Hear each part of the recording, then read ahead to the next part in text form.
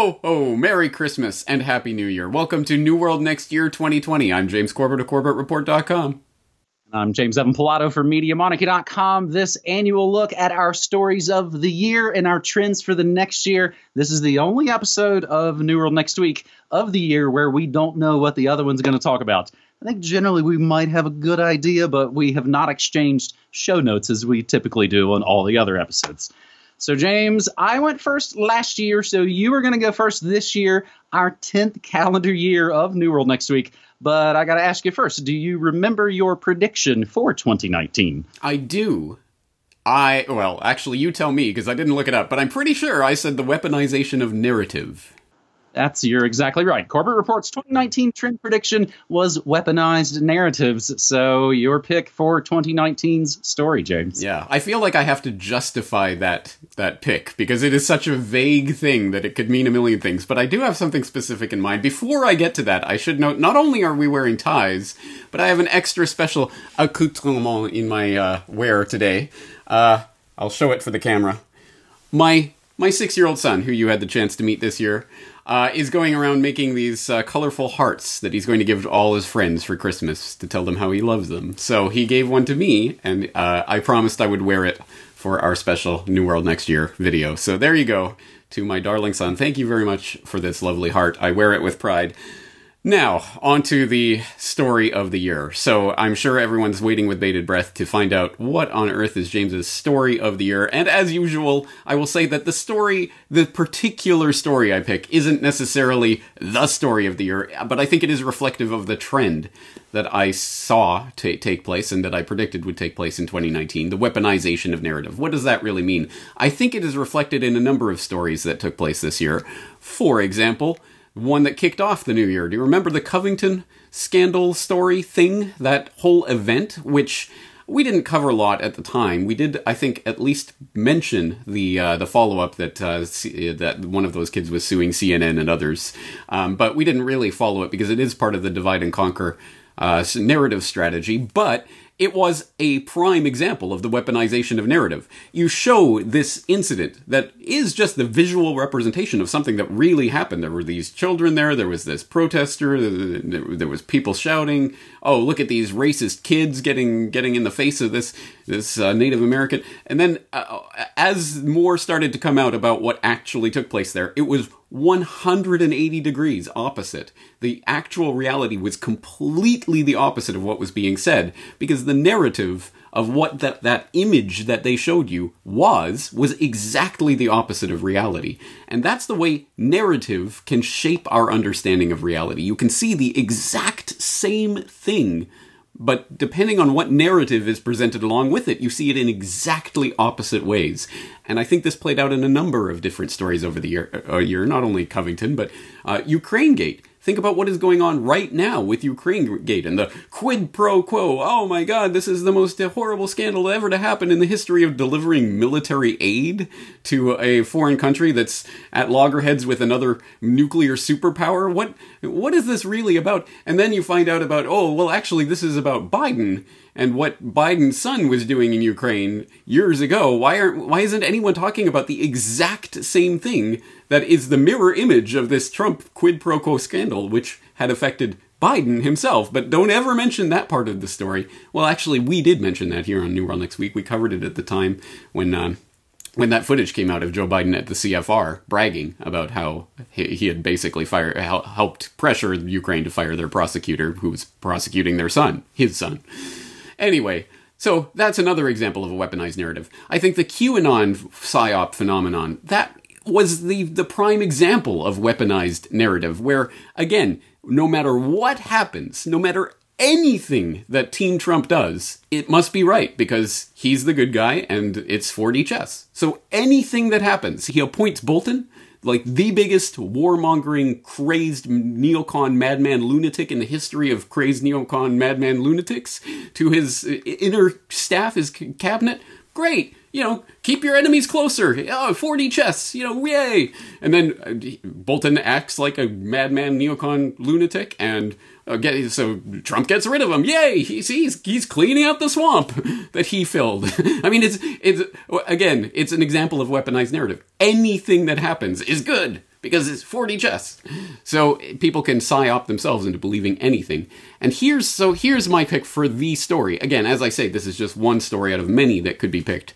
But I think this one just crystallizes it and shows it in such a funny way. Swamp dweller Pompeo came out just a few weeks ago to say, we'll help legitimate Latin America governments prevent protests from morphing into riots. This was posted by the bots at Zero Hedge, as you like to point out on Morning Monarchy, where it says, for Washington, it's never too late to dust off the old Monroe Doctrine, apparently. Secretary of State Mike Pompeo on Monday issued a bombshell declaration concerning U.S. Latin America policy, vowing Washington's support to countries facing mass protests and unrest, which Pompeo says could be hijacked by Cuba and Venezuela, and thus by extension allies in Moscow and Beijing. Citing recent popular unrest in Chile, Bolivia, Ecuador, and Colombia, the U.S. top diplomat said, we in the Trump administration will continue to support countries trying to prevent Cuba and Venezuela from hijacking those protests, and we'll work with legitimate governments to prevent protests from morphing into riots and violence that don't reflect the democratic will of the people.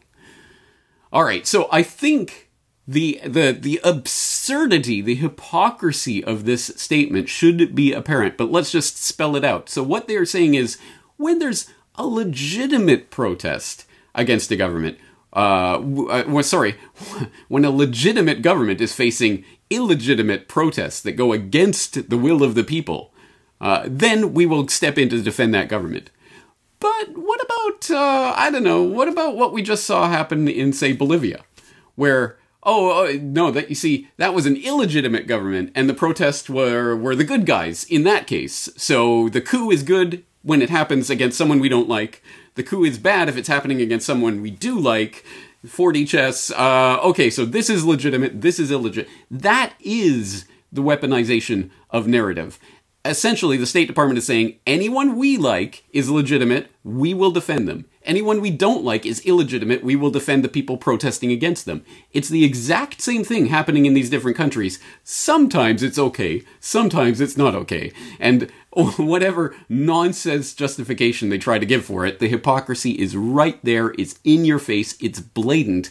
They have taken a narrative and weaponized it, in this case quite literally, saying we will step in militarily if need be to defend any governments that we like against those thuggish protesters, and we'll protect the thuggish protesters against any governments we don't like. Again, I think that's just an example of what I mean by weaponization of narrative, and that story that just came out a few weeks ago, I think crystallized it for me. And you got me thinking right there. It's been a year of Venezuela and Guaido and the Yellow Vests in France and the protests in Hong Kong. It's popping off in all kinds of places. But again, for old guys like us, it seems all so blatantly obvious of how just sort of rigged all of this stuff is. James, I'd be lying if I said I don't have the old impeachment kabuki show just streaming down here below. I mean, it's all the world's a stage, I suppose. I think maybe you were trying to get there at the point. We might need better nomenclature of our picks for the current year that we're in, maybe moving forward into our second decade of New World Next Week, James. My 2019 trend prediction for this year that we're sitting in right now, if it pleases the bot, it was a robo-consent and begging for permission from our fondle slabs. That was my trend prediction for 2019, and I think we still see that. And I think in a lot of ways, a lot of this stuff, as I'll point out in a moment, just kind of almost becomes mundane at this point. The shock and the mind-blowing things aren't really there anymore. So my easy choice, I think, for this past year's 2019 story, I think honestly, and I wondered if you were going to mention it there for a second. You did mention the Covington kids, which I might mention them a little bit later as well. The great false flag MAGA country attack on a nobody actor that riveted the nation. It's a reality TV world. That was a media monarchy story from top to bottom and is indeed another weaponized narrative. People can see the same info and come to different conclusions. And it is this balkanization. It is this fracturing of I think, not only just culture and society and beliefs, but also just, I think, people's brains in a lot of ways.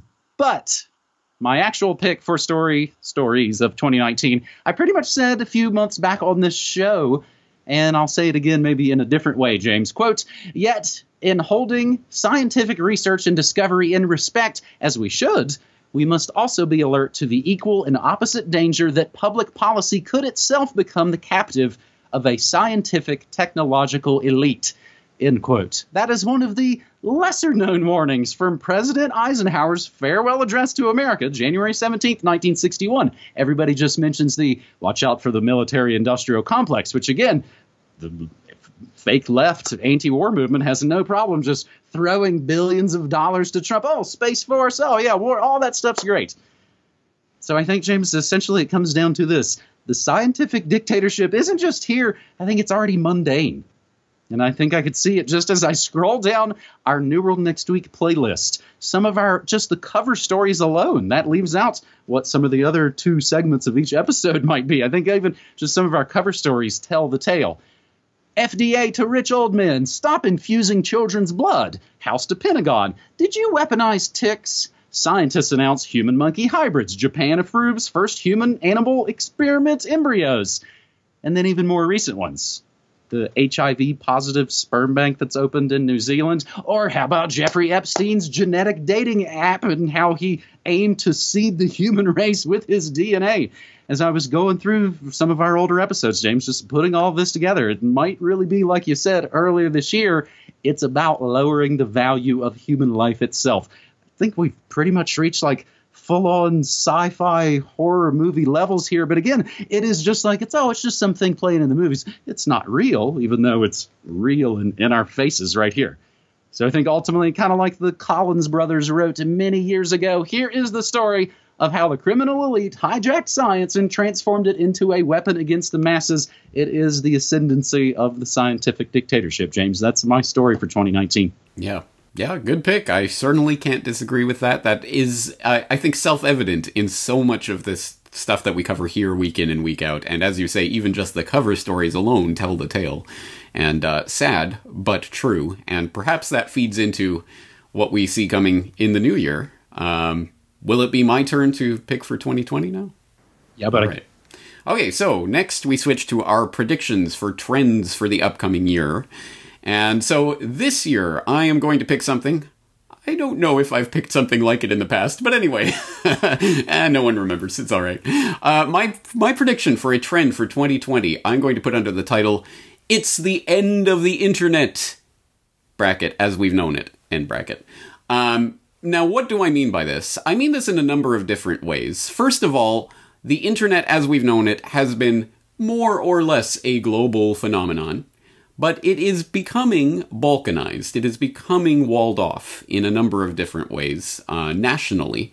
And that has been reflected in a lot of the things that I know you cover there on Morning Monarchy. In fact, I was just listening today to a story that related to this that you've covered on your Cyber Space War Tuesday edition of Morning Monarchy. And I don't have that story up in front of me, so people can check your archives for that. But I do have some related stories. Like, for example, just recently we've seen with these Iranian protests, we now have techdirt.com, Iran accelerates long-standing quest to cut itself off from the internet, talking about some of the internet shutdowns that are going on in the wake of the latest unrest there in Iran. There's Indian internet shutdowns that are going on related to the riots that are taking place over the Assam kerfuffle going on about registering citizens who aren't supposed to be there and all of this. But beyond that, India has a massive amount of internet shutdowns that have been affected over the course of the last year and in the preceding years, perhaps most notably and recognizably in Jammu and Kashmir, where they shut down the internet and all mobile communications and imposed a curfew and then said, oh yeah, by the way, we now rule you, the federal government here in India, and you don't have a state anymore. But in fact, this is such a pervasive phenomenon. There's an entire website, internetshutdowns.in, that notes 365 different internet shutdowns that they've tracked. I'm not sure how many years they've been tracking that, but at any rate, you can go and click through to each region of India and find out, when it was shut down and for what purpose. But the Indian government certainly likes to apply that.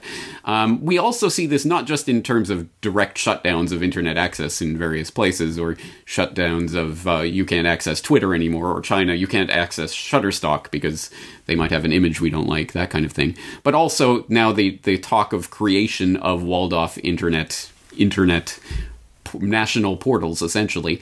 For example, this story from February of this year: Russia must build own internet in case of foreign disruption. Vladimir Putin, of course, the leader of the New World... the multipolar world order, who also likes to pass laws saying that if you do anything that we count as fake news or that denigrates the holy, glorious Russian government, you're going to jail. So we know that the model for all of this trend towards the shutting down of the internet, or at least the walling off of the internet, the ultimate model that the technocrats have in mind is, of course, China. Of course, the Great Firewall of China. That is the dream of the internet of the future for the technocratic tyrants. Every national leader wants the ability that China has to completely wall off its internet, and selectively, of course, let things in and let things out, but to be able to control everything that's going on the internet in real time is, of course, the goal. And that will be instituted in different ways in different countries, but I think China is the ultimate model of that. And I don't foresee that happening in the free, liberal democracies of the West anytime soon, unless and until we get the punch in the face book, the cyber false flag event that you and I have been warning about here on New World Next Week for basically the entirety of New World Next Week's existence over the past decade. We have been talking about this incessantly and noting at every opportunity the iPatriot Act is waiting in the wings. They have it on the shelf. Lawrence Lessig talked about that years and years ago. It is there. He has seen it and read it and says, yes, they have it prepared. So you better believe that when the big cyber false flag event goes down, they will roll out draconian restrictions on the internet. So there's all of that, sort of that political national level of walling off the internet. On top of that, of course, there's the trend that we've obviously seen developing over the course of the last decade plus, but specifically in the past year, of search engine manipulation, algorithm manipulation, bots to flag various content. Of course, all of that kind of overlay on top of the internet as we've known it, that is more and more restricting the free flow of information, like the information that we provide here at New World Next Week, week in and week out. And obviously that is going to continue. That is not going to stop, and will potentially get even worse as, of course, the Washington Congress critters get involved in the game, and they're going to regulate Silicon Valley guys, and yay! Oh, the government, our saviors have stepped in, and everything will be better now. No, obviously this is a trend towards censorship that's going to continue, deplatformings and what have you. So that is my prediction for a trend for 2020, essentially the end of the internet as we've known it. But if there is a silver lining to this dark cloud, I would say that it will potentially, or it could, I should say it could, because it really is a question. The future is what we make it, as I learned from Terminator 2, those many years ago. There is the possibility for us to use this horrible trend that's developing to motivate us to actually develop the web the way it was supposed to, or that was promised to us. Obviously, it was never supposed to actually liberate us.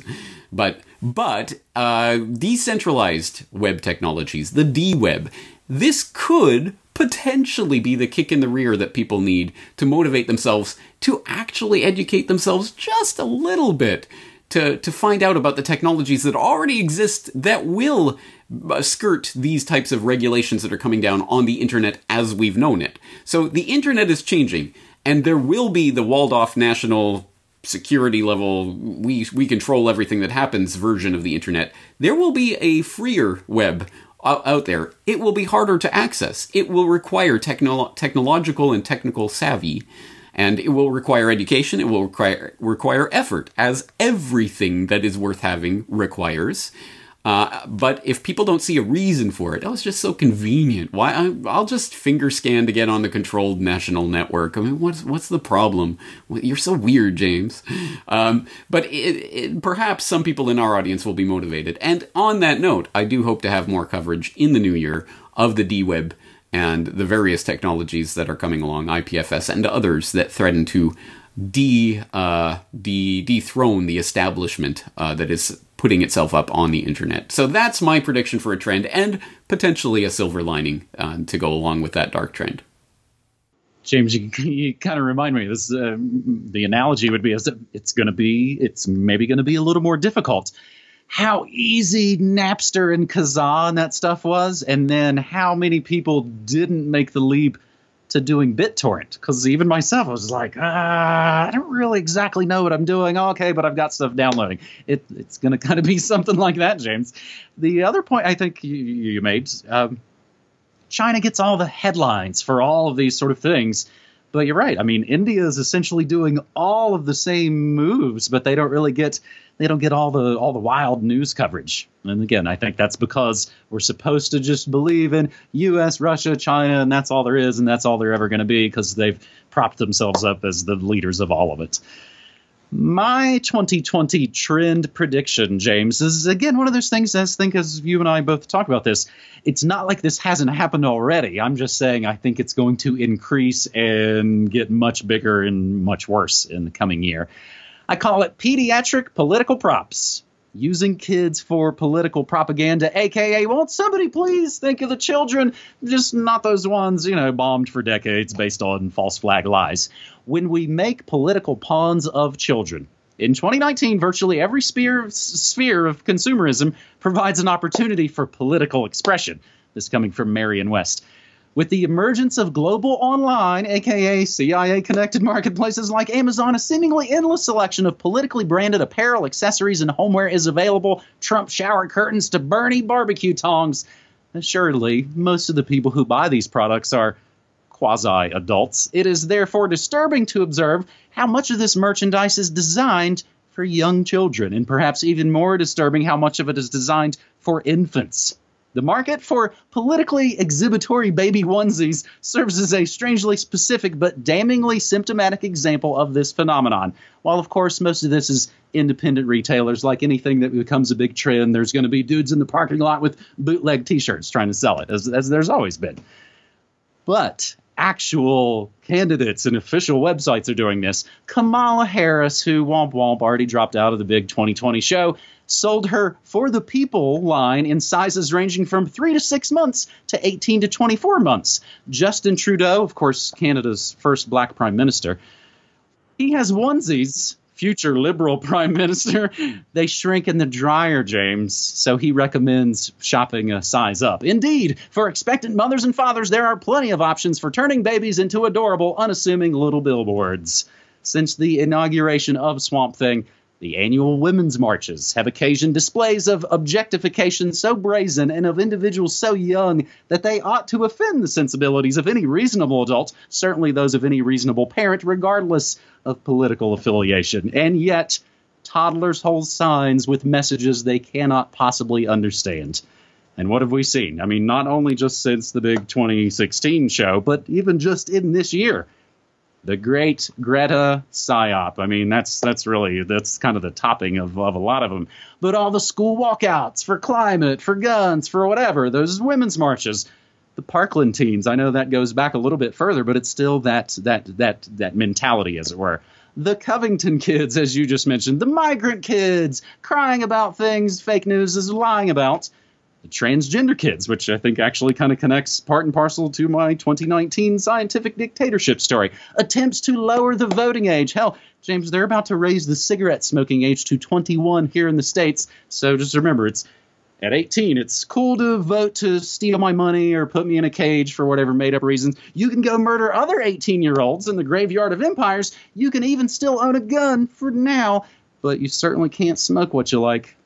We've already seen this around again, gun rights, the Green New Deal, but this is all going to expand and encompass the big 2020 presidential platform issues. Even like those little kids being sicked on Dianne Feinstein, just little kids with signs they don't fully understand or even course, some jerk-ass politicians basically be like, hey, I've been doing this for a while, little kids. Why don't you shut up and let me do my job? I'm an adult. It pretty much looks everybody look pretty horrible. On and on. And I think it's going to get worse as we, of course, fly into yet another most important election year. And I think it's going to kick off even more. You know, things kind of subside and then they get ramped back up. I think when the fake woke kids and their infantilized adult counterparts learn that impeached doesn't necessarily mean removed from office. And I look down and see right now, James, the latest for you. This is the breaking news. 213 to 154 in favor of impeachment. So they voted for it, but that doesn't mean Swamp Thing gets removed from office. Earlier today, I asked my buddy back in Portland, who I referred to anonymously on my show as my millennial friend, as opposed to my Alexa friend. Hey, how are the natives doing there with the impeachment show? Have they wigged out yet? He said, quote, they had protests last night, but it wasn't wild. I think it's going to be wild if he's impeached but not removed. There will be riots. So to bring it around like I like to, I think, a good old kind of media analogy, this even connects way back to those Illuminati super friends who love to sing charity songs about being the world, as it was said 30 plus years ago. Pictures of starving children sell records. I think the only difference now, James, is that those kids think they're influencers and they're shooting the album covers themselves with their little fondle slab selfies. Won't somebody please think of the pediatric political props? That is my predicted trend for 2020. And as I have written, and didn't just sketch it down as you were talking, it's either going to be that and or the I-911. James? Well, there you go. Great minds think alike. And yes, very astute observation. I think you are correct. It would have been especially fascinating if you had predicted that last year and we saw the rise of the Greta psyop this year. But anyway, it is absolutely bang on. And it's unfortunately, as we're ramping into the 2020 circus, I'm sure there will be many more examples of this in the coming months that we can behold. But at least we will be forewarned and perhaps better thus prepared to protect ourselves against that kind of psyop, as well as, I should have noted in my 2020 prediction, of course, the 2020 circus will be feeding into the end of the internet, and you saw everything that came as a result of 2016, and oh my god, the wrong person got selected, so now let's start cracking down on the internet. Can you imagine how much worse that's going to be in 2020, regardless who wins and who loses? Newsflash, the public loses. The government political parasites win, no matter who wins the selection. But anyway, whoever wins, whoever loses, the loser's going to blame it on bots and agents and, we have to crack down on the internet. So that's going to be, that is now the weaponized narrative for 2020, already packaged, sealed, delivered. You can count on it, guaranteed 100%. So anyway, this all feeds into a big, I don't know how to say that in a polite way, something show for 2020. It's not looking good in a lot of ways. But again, it is what we make of it, right? So you got any happy words to leave us on? Because this is our final episode before the Christmas New Year break. Yes, it's of course a shameless plug. I'm pretty much wrapping up my regular broadcast this Friday as with just a regular episode. But then this Saturday, and of course the winter solstice, December 21st, all day Saturday solstice via MediaMonarchy.com. I'm going to be basically live streaming my best music of 2019. It's actually something I've been doing even long before I've been doing Media Monarchy, and I've been doing Media Monarchy for 14 plus years. So that will be streaming all this Saturday. We can all pretty much have a good time and listen to some music, all kinds of good music, new and independent music from all around the world. Again, I'm kind of a radio guy. I think, James, that, and one of the best stories, of course, of this year, dude, we met in real freaking life for our 10th anniversary. James, thank you so very much for everything you've done here on these shows. Thanks for everything you did. I mean, you opened your home to my wife and I appreciate you. I love you, buddy. Thank you so much for all this. Thank you so much. I will send you a heart from my son. Yes, and speaking of shameless plugs, this weekend in the Forecaster, I'm going to be writing about not just the story of the year, but the story of the decade. what was the big story narrative of the 2010s. So if you are at all interested in that, please do become a Corbett Report subscriber, and I will send you the details of how to get logged in so you can read the subscriber newsletter every weekend. And the first newsletter in the new year will be my prediction for the trend, not just of 2020, but of the 2020s, the prediction for the decade. So again, if you're interested in that, please do sign up to become a Corbett Report subscriber. I'm sure you're all already subscribers of Media Monarchy, but if not, why not? James is putting out incredible work there every single day, so I hope you will support his work. And on that note, let me thank every single person who already is a subscriber to either or both of our reports. You literally make this possible, so all the best to you and yours for this Merry Christmas, Happy New Year, festive season. James, thank you so much. Thank you so much, buddy. Take care.